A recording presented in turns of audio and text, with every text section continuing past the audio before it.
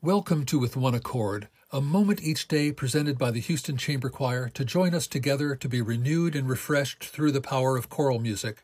I'm Robert Simpson, founder and artistic director. Over the years, a number of renowned guest conductors have appeared with the Chamber Choir. I feel our work with them has been an important part of our growth. Renaissance music with Peter Phillips, founder of the Tallis Scholars, exploring music of the Baltic region with the world's leading authority Paul Hillier, and, as we've already heard, Maria Guinan's magical approach to the vivid world of South American music. What extraordinary experiences we have had. But what about music of this country? I invited Anton Armstrong, the legendary conductor of the St. Olaf College Choir, to give us a deeper appreciation of American music. Anton inspired us with his music and with his words.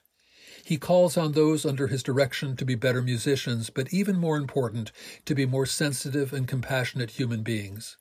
His rehearsals are lessons in love. A dramatic moment came in Anton's program when the Chamber Choir, accompanied by pianist Andrea Muth, performed Dan Forrest's arrangement of the Navy hymn, Eternal Father, Strong to Save. Dan was commissioned by the National President's Day Choral Festival in Washington, D.C., to write a piece honoring John Kennedy.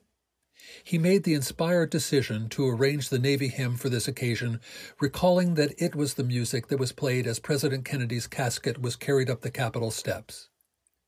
Let's return to that concert to hear Eternal Father Strong to Save, arranged by Dan Forrest, performed by the Houston Chamber Choir, conducted by Anton Armstrong.